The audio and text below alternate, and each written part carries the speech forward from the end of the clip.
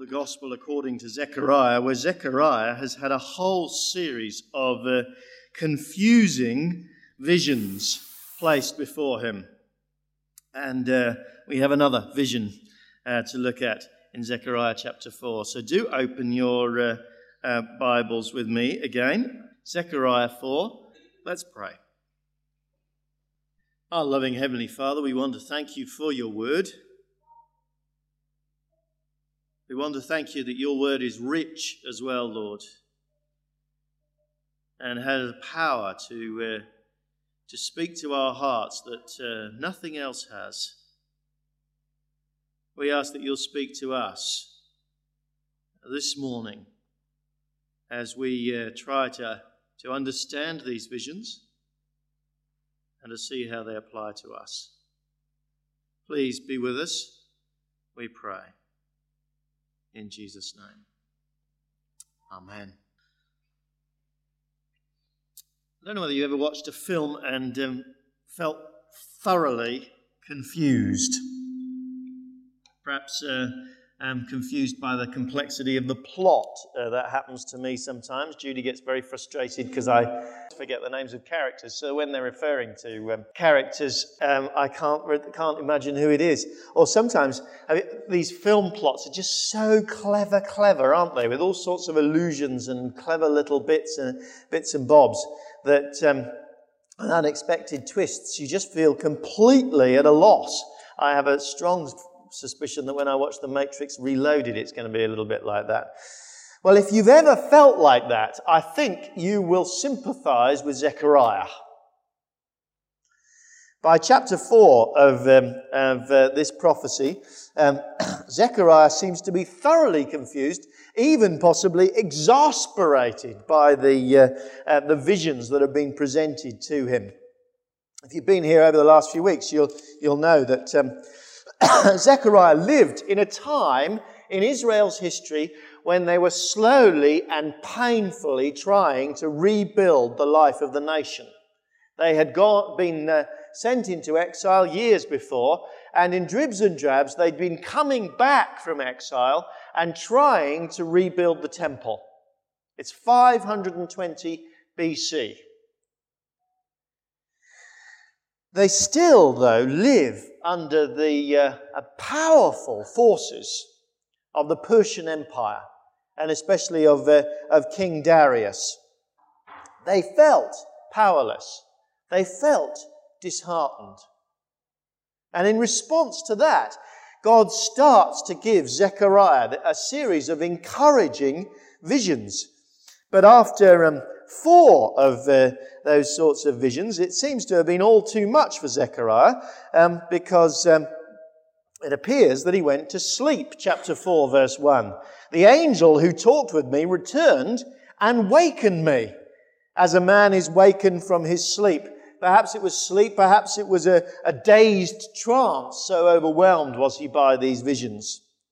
The angel, though, is not going to let him off. He shakes him awake.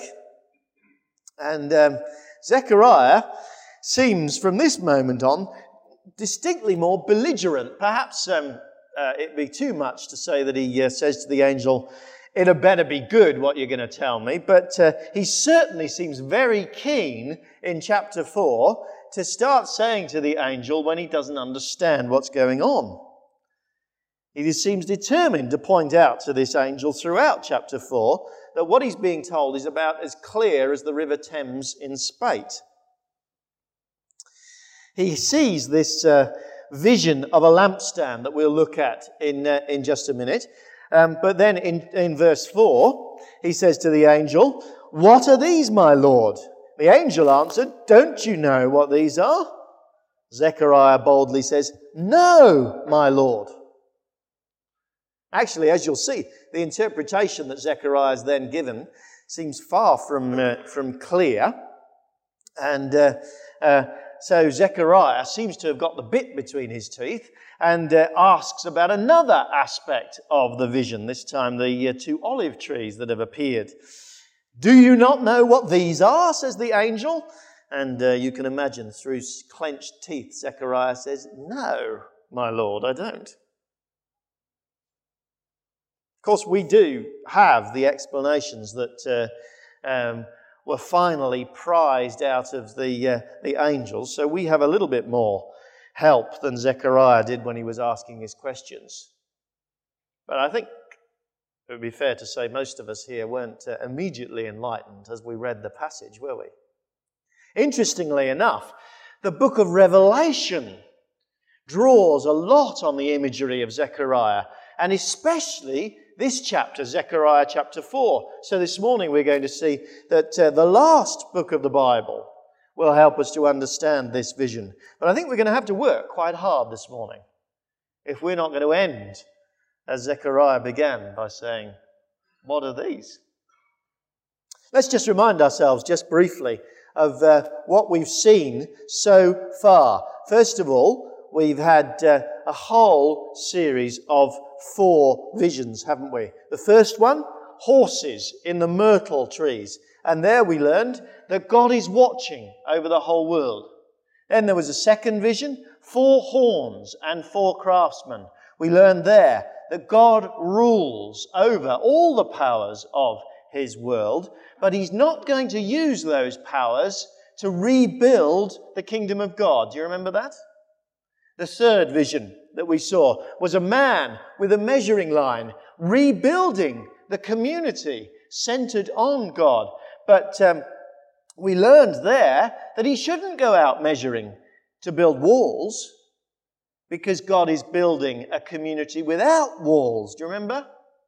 Because walls restrict the size of the community, and God wants an overwhelmingly large number of people.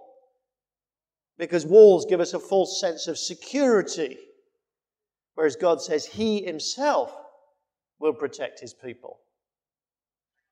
And then finally, we saw the fourth vision of the high priest. Initially filthy, but now robed in splendor. Because actually, in order to rebuild His people, God needs to forgive them. God needs to forgive us. That's what we've seen so far. But now we're going to move on. Move on to actually a vision which is the pair in many ways to the fourth vision. The fourth and the fifth visions are the central ones in a group of 8. And here in verse 2 we see that vision. I see, says Zechariah, a solid gold lampstand with a bowl at the top and 7 lights on it, with 7 channels to the light. Also there are 2 olive trees by it, one on the right of the bowl and the other on its left. We can't actually be certain what this lamp looked like. Most ancient Christian and Jewish interpretations suggest that it was a standard 7-branched lampstand. This, for instance, is an ancient Jewish picture of what this lampstand may have looked like. Or here's a more modern representation of it. Actually, the most natural way to read the description of this is not quite like the NIV portrays it. The most natural way to read the description is that it's actually 7 lampstands, each of them with 7 branches on them, all supplied by a common pool of oil. If it's just the ordinary 7-branched lampstand, we know where there was such a lamp very prominently in the life of Israel. It was in the temple, before the temple had been destroyed. It was lit all the time, symbolizing the light of God's presence. Perhaps then Zechariah has received a vision then of this lamp in the temple, which was called the menorah. If actually we're right that this is 7 lampstands, each with 7 branches, then it's probably that menorah with knobs on, so to speak, almost literally. Not just as bright as it had been in the temple, but now 7 times brighter. More important, though, than the precise form of that lamp is what it signified. This lamp was given to Zechariah to convey one very clear message. God works by His Spirit. Look at verse 6. Peter read to us earlier. This is the word of the Lord to Zerubbabel, not by might, nor by power, but by my Spirit, says the Lord Almighty. Actually, in one sense, the angel hasn't yet properly answered Zechariah's question. Zechariah said, "What is this?" And the angel actually goes on to a long digression addressed to this man Zerubbabel before finally, only very briefly and enigmatically, explaining what the lampstand is all about in verse 10. What the angel has done, you see, in response to Zechariah when he says, "What is this?" is he's cut straight to the direct application that Zechariah needs to know in his day. He addresses a man called Zerubbabel. Zerubbabel in those days was an important figure because he was the ruler of the people of God in Zechariah's Jerusalem. More than that, actually, Zerubbabel was a descendant of King David. So he carried on his shoulders, so to speak, all the promises that had been given to David and actually had been given to Abraham before. God had promised Abraham that he would make his descendants as innumerable as the stars in the sky, that his descendants would be blessed. And God had promised, most significantly, that he would dwell with his people. Hence the fact, you see, that they were so desperately trying to rebuild the temple, which stood as the symbol of God dwelling in their midst. But how are they going to rebuild this temple? How are they going to see God's promises fulfilled? How is Zerubbabel, who has the responsibility for seeing God's promises fulfilled in his day, going to do it? Not by might, not by power, but by my Spirit, says the Lord. Zerubbabel, your great skill is not going to rebuild the temple and have me back dwelling in your midst. Your military might is not going to do that. No, my Spirit is going to do that. My Spirit, says God, is going to overcome any opposition that you may meet. What are you, verse 7, O mighty mountain? Before Zerubbabel, you will become level ground. The book of Ezra actually tells us what that mighty mountain of opposition was. It was a local Persian administrator called Tattenai, who was actually very anxious about their rebuilding of the temple. Tattenai interrogated the Jewish people about that project. And perhaps in confidence that God would work it out, they told him with disarming frankness what they were doing. Tattenai then sent a report up to King Darius, asking what to do, whether this building project should be stopped. And amazingly, Darius found an old instruction, not only that the building project should go ahead, but that the Persian Empire should pay for it. And so quietly God worked it out. Not only that they could build the temple, but they wouldn't even have to pay for it to be built. That is one of the ways that God works, by His Spirit, even today. I've heard so many stories like that. I remember particularly one pastor that I know telling me that they were looking for a new building for their church when completely out of the blue, the brewers, I think they were Watneys, contacted the church and said, would they like a building to use? He said it was the only church in the country where the mention of Watney's Pale Ale led to everyone saying, praise the Lord. That's how God works. We're praying that God will allow us to continue meeting in this school. And if He does, it won't be because of our great negotiating skills. It won't be because of the massive amount of money that we have that we can offer them. We haven't got it. It will be because God works by His Spirit to achieve His purposes, overcoming all opposition that He wants to overcome. Verse 7 again. Then He will bring out the capstone to shouts of God bless it, God bless it. Verse 9. The hands of Zerubbabel have laid the foundation of this temple. His hands will also complete it. Then you will know that the Lord Almighty has sent me to you. He will complete His work. So Zerubbabel, says God, don't be disheartened by the modest nature of your achievements. You will achieve exactly what I intend you to achieve, no more and no less. Verse 10, who despises the day of small things?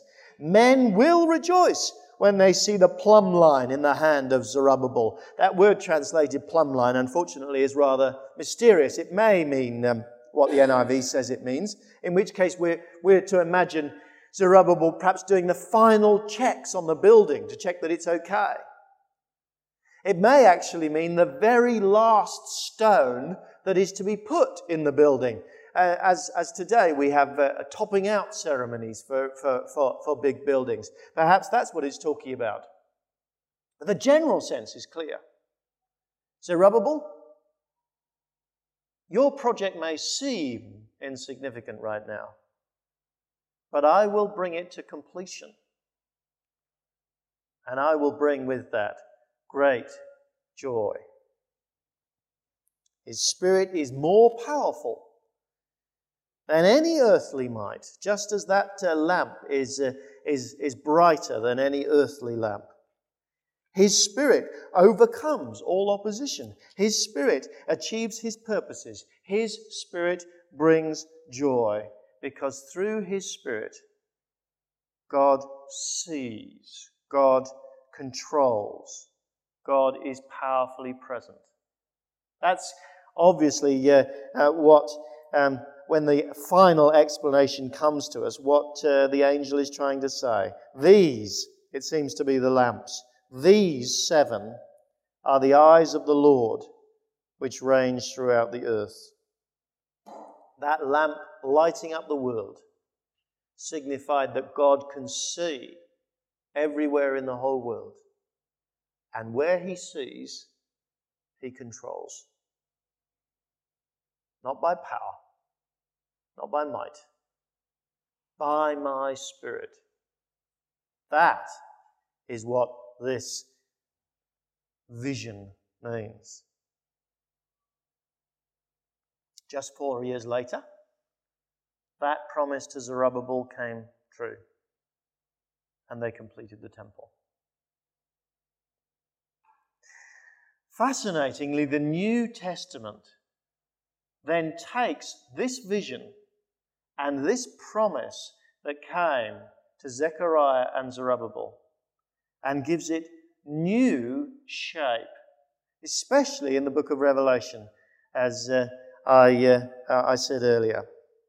The book of Revelation actually takes this image of the lampstand and applies it in very exciting ways. First of all, in Revelation chapter 4, we find that there is a great vision of God in heaven. And John tells us before the throne, 7 lamps were blazing. These are the 7-fold Spirit of God. That corresponds with what we've already learned, doesn't it, from Zechariah? 7 lamps representing the Spirit of God, called 7-fold because the number 7 is always used for completeness. The completely powerfully all-seeing Spirit of God is burning there in heaven in the presence of God.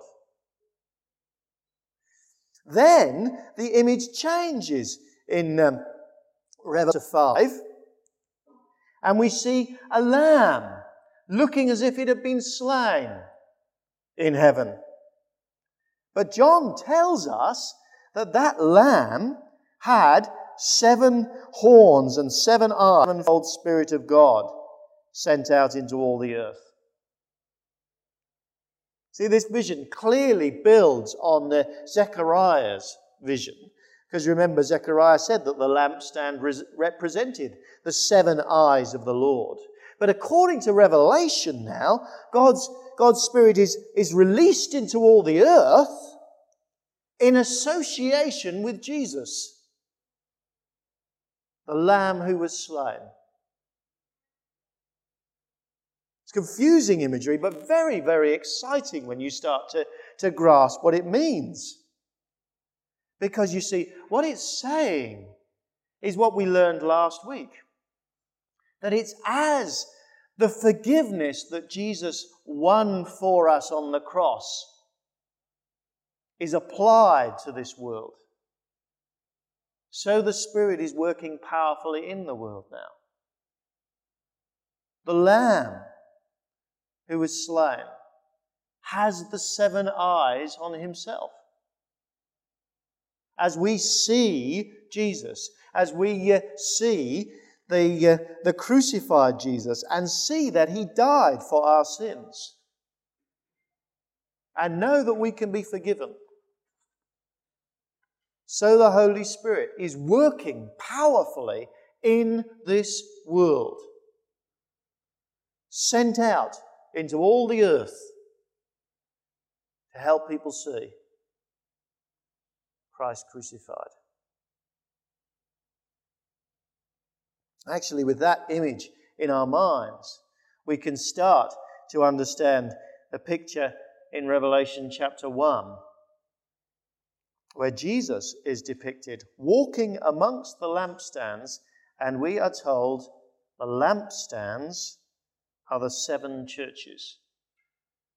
7 churches as representative churches addressed in the book of Revelation. All the churches. God's light-giving Spirit is present in His church throughout this world, radiating the light of the presence of God. Churches are the lampstands.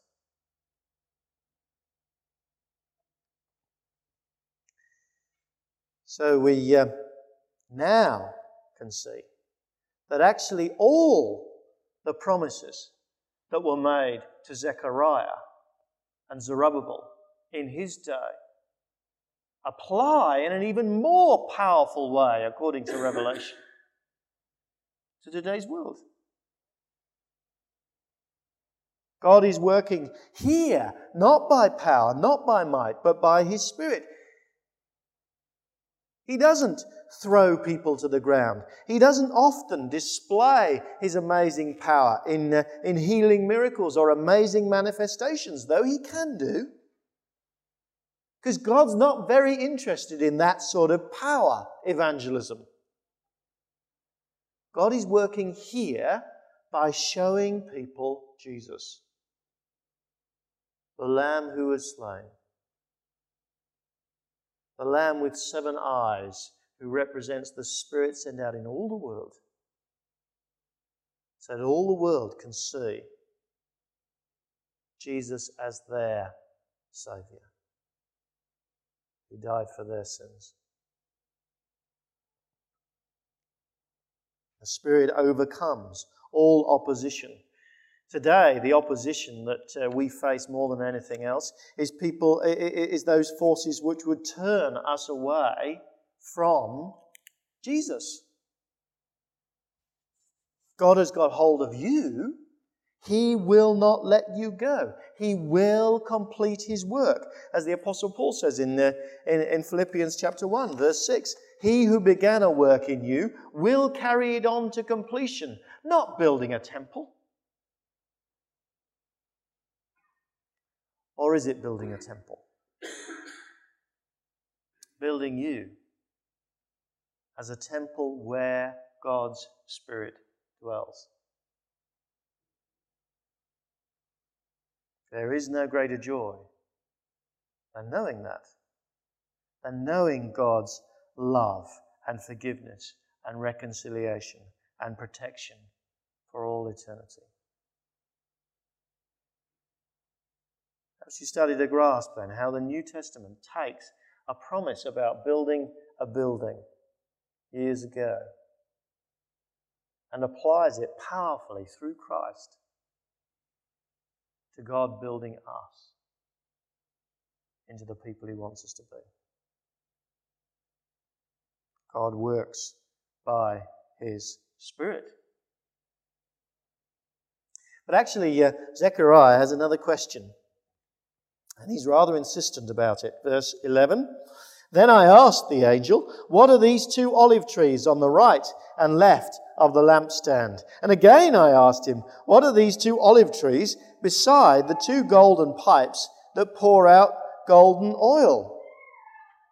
Those two olive trees supplying the fuel to the lamp. If the lamp is God's Spirit in this, what provides the power to the lamp? The answer is actually rather surprising. Verse 14. So he said, "These are the two who are anointed to serve the Lord of all the earth." God is actually teaching us that He works through His faithful servants. He works through His faithful servants. In the immediate context, actually, the two anointed ones seem to be clearly the high priest, who was a man called Joshua, who we saw last week, and this ruler, Zerubbabel, who we've already met. As we saw last week, though, those two characters, the high priest and the ruler, actually anticipate Jesus. Jesus in the New Testament is described as the great high priest, as the final ruler in the line of Zerubbabel. That makes the vision more understandable, actually, if we read it as Christians. Because we can see how Jesus then supplies, in one sense, the power to the Holy Spirit. We've already traced how the New Testament works that out. But if we thought we got the complexities of this vision taped, then unfortunately we've got a surprise. Because although all of that is true, when the book of Revelation actually starts to use this vision again, it applies it in a quite surprising way. It speaks of two witnesses. And clearly in Revelation chapter 11, those two witnesses are God's church. Two witnesses because it needed two witnesses to be reliable in the ancient world. And those two witnesses bear witness to Christ. They suffer in Revelation 11, even die for Christ. And we are told these are the two olive trees, the two lampstands that stand before the Lord. Okay, lampstands we've got in our minds. We can see how the church represents the lampstands. But, says John in Revelation, they also represent the olive trees. God's faithful people actually supply the power of the Spirit's witness. The light of God's witness amongst us depends upon us being like those two witnesses. Prepared, actually, to follow Christ. Prepared to bear witness to Christ. Prepared at the cost of anything to serve Him. even if it means death.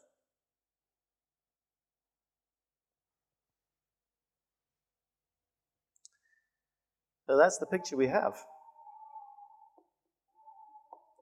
A picture which is, complex in its fulfillment. But a picture which at root is actually stunningly simple.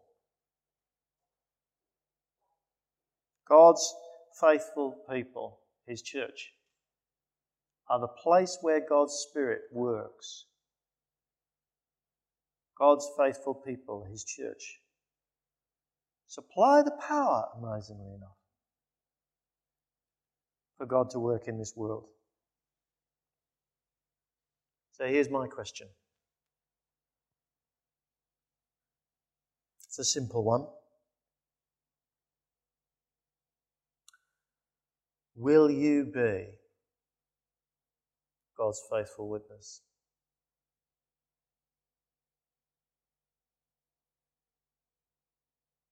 Will you be prepared to live under the God who works not by power or by might, but by His Spirit,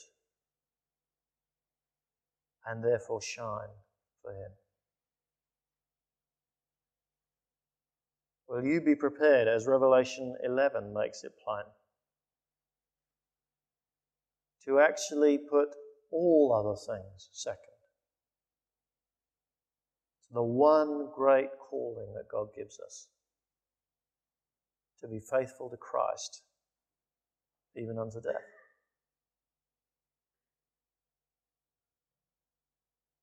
Will you fulfill that picture?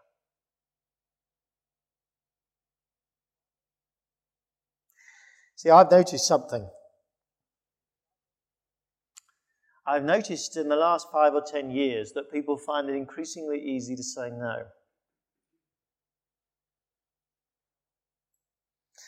No, I won't do that because I'm too tired. No, I won't do that because I'm too busy. No, I won't do that because that's not my central calling. No, I won't do that because God wants me to enjoy His grace, and doing things for God sounds dangerously like salvation by works, and I don't want to come anywhere near that.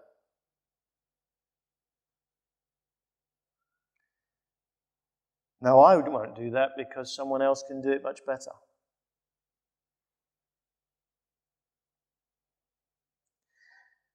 No, I won't do that because I'm a broken person and I need to be healed. You can't expect me to be a soldier for Christ. I get the hospital bed. Someone else can go out and fight for Him. No. In the end, Jesus, you're not worth it. No.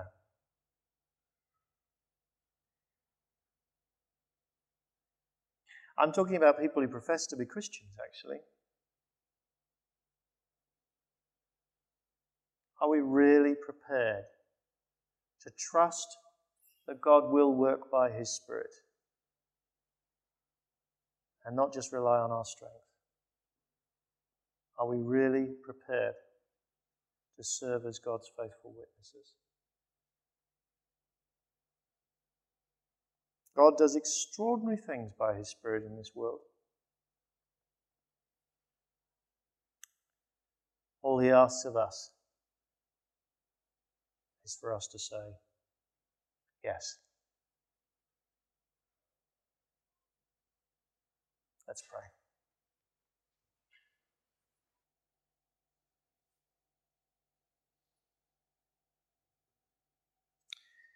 As for you, there's something important you need to say to God.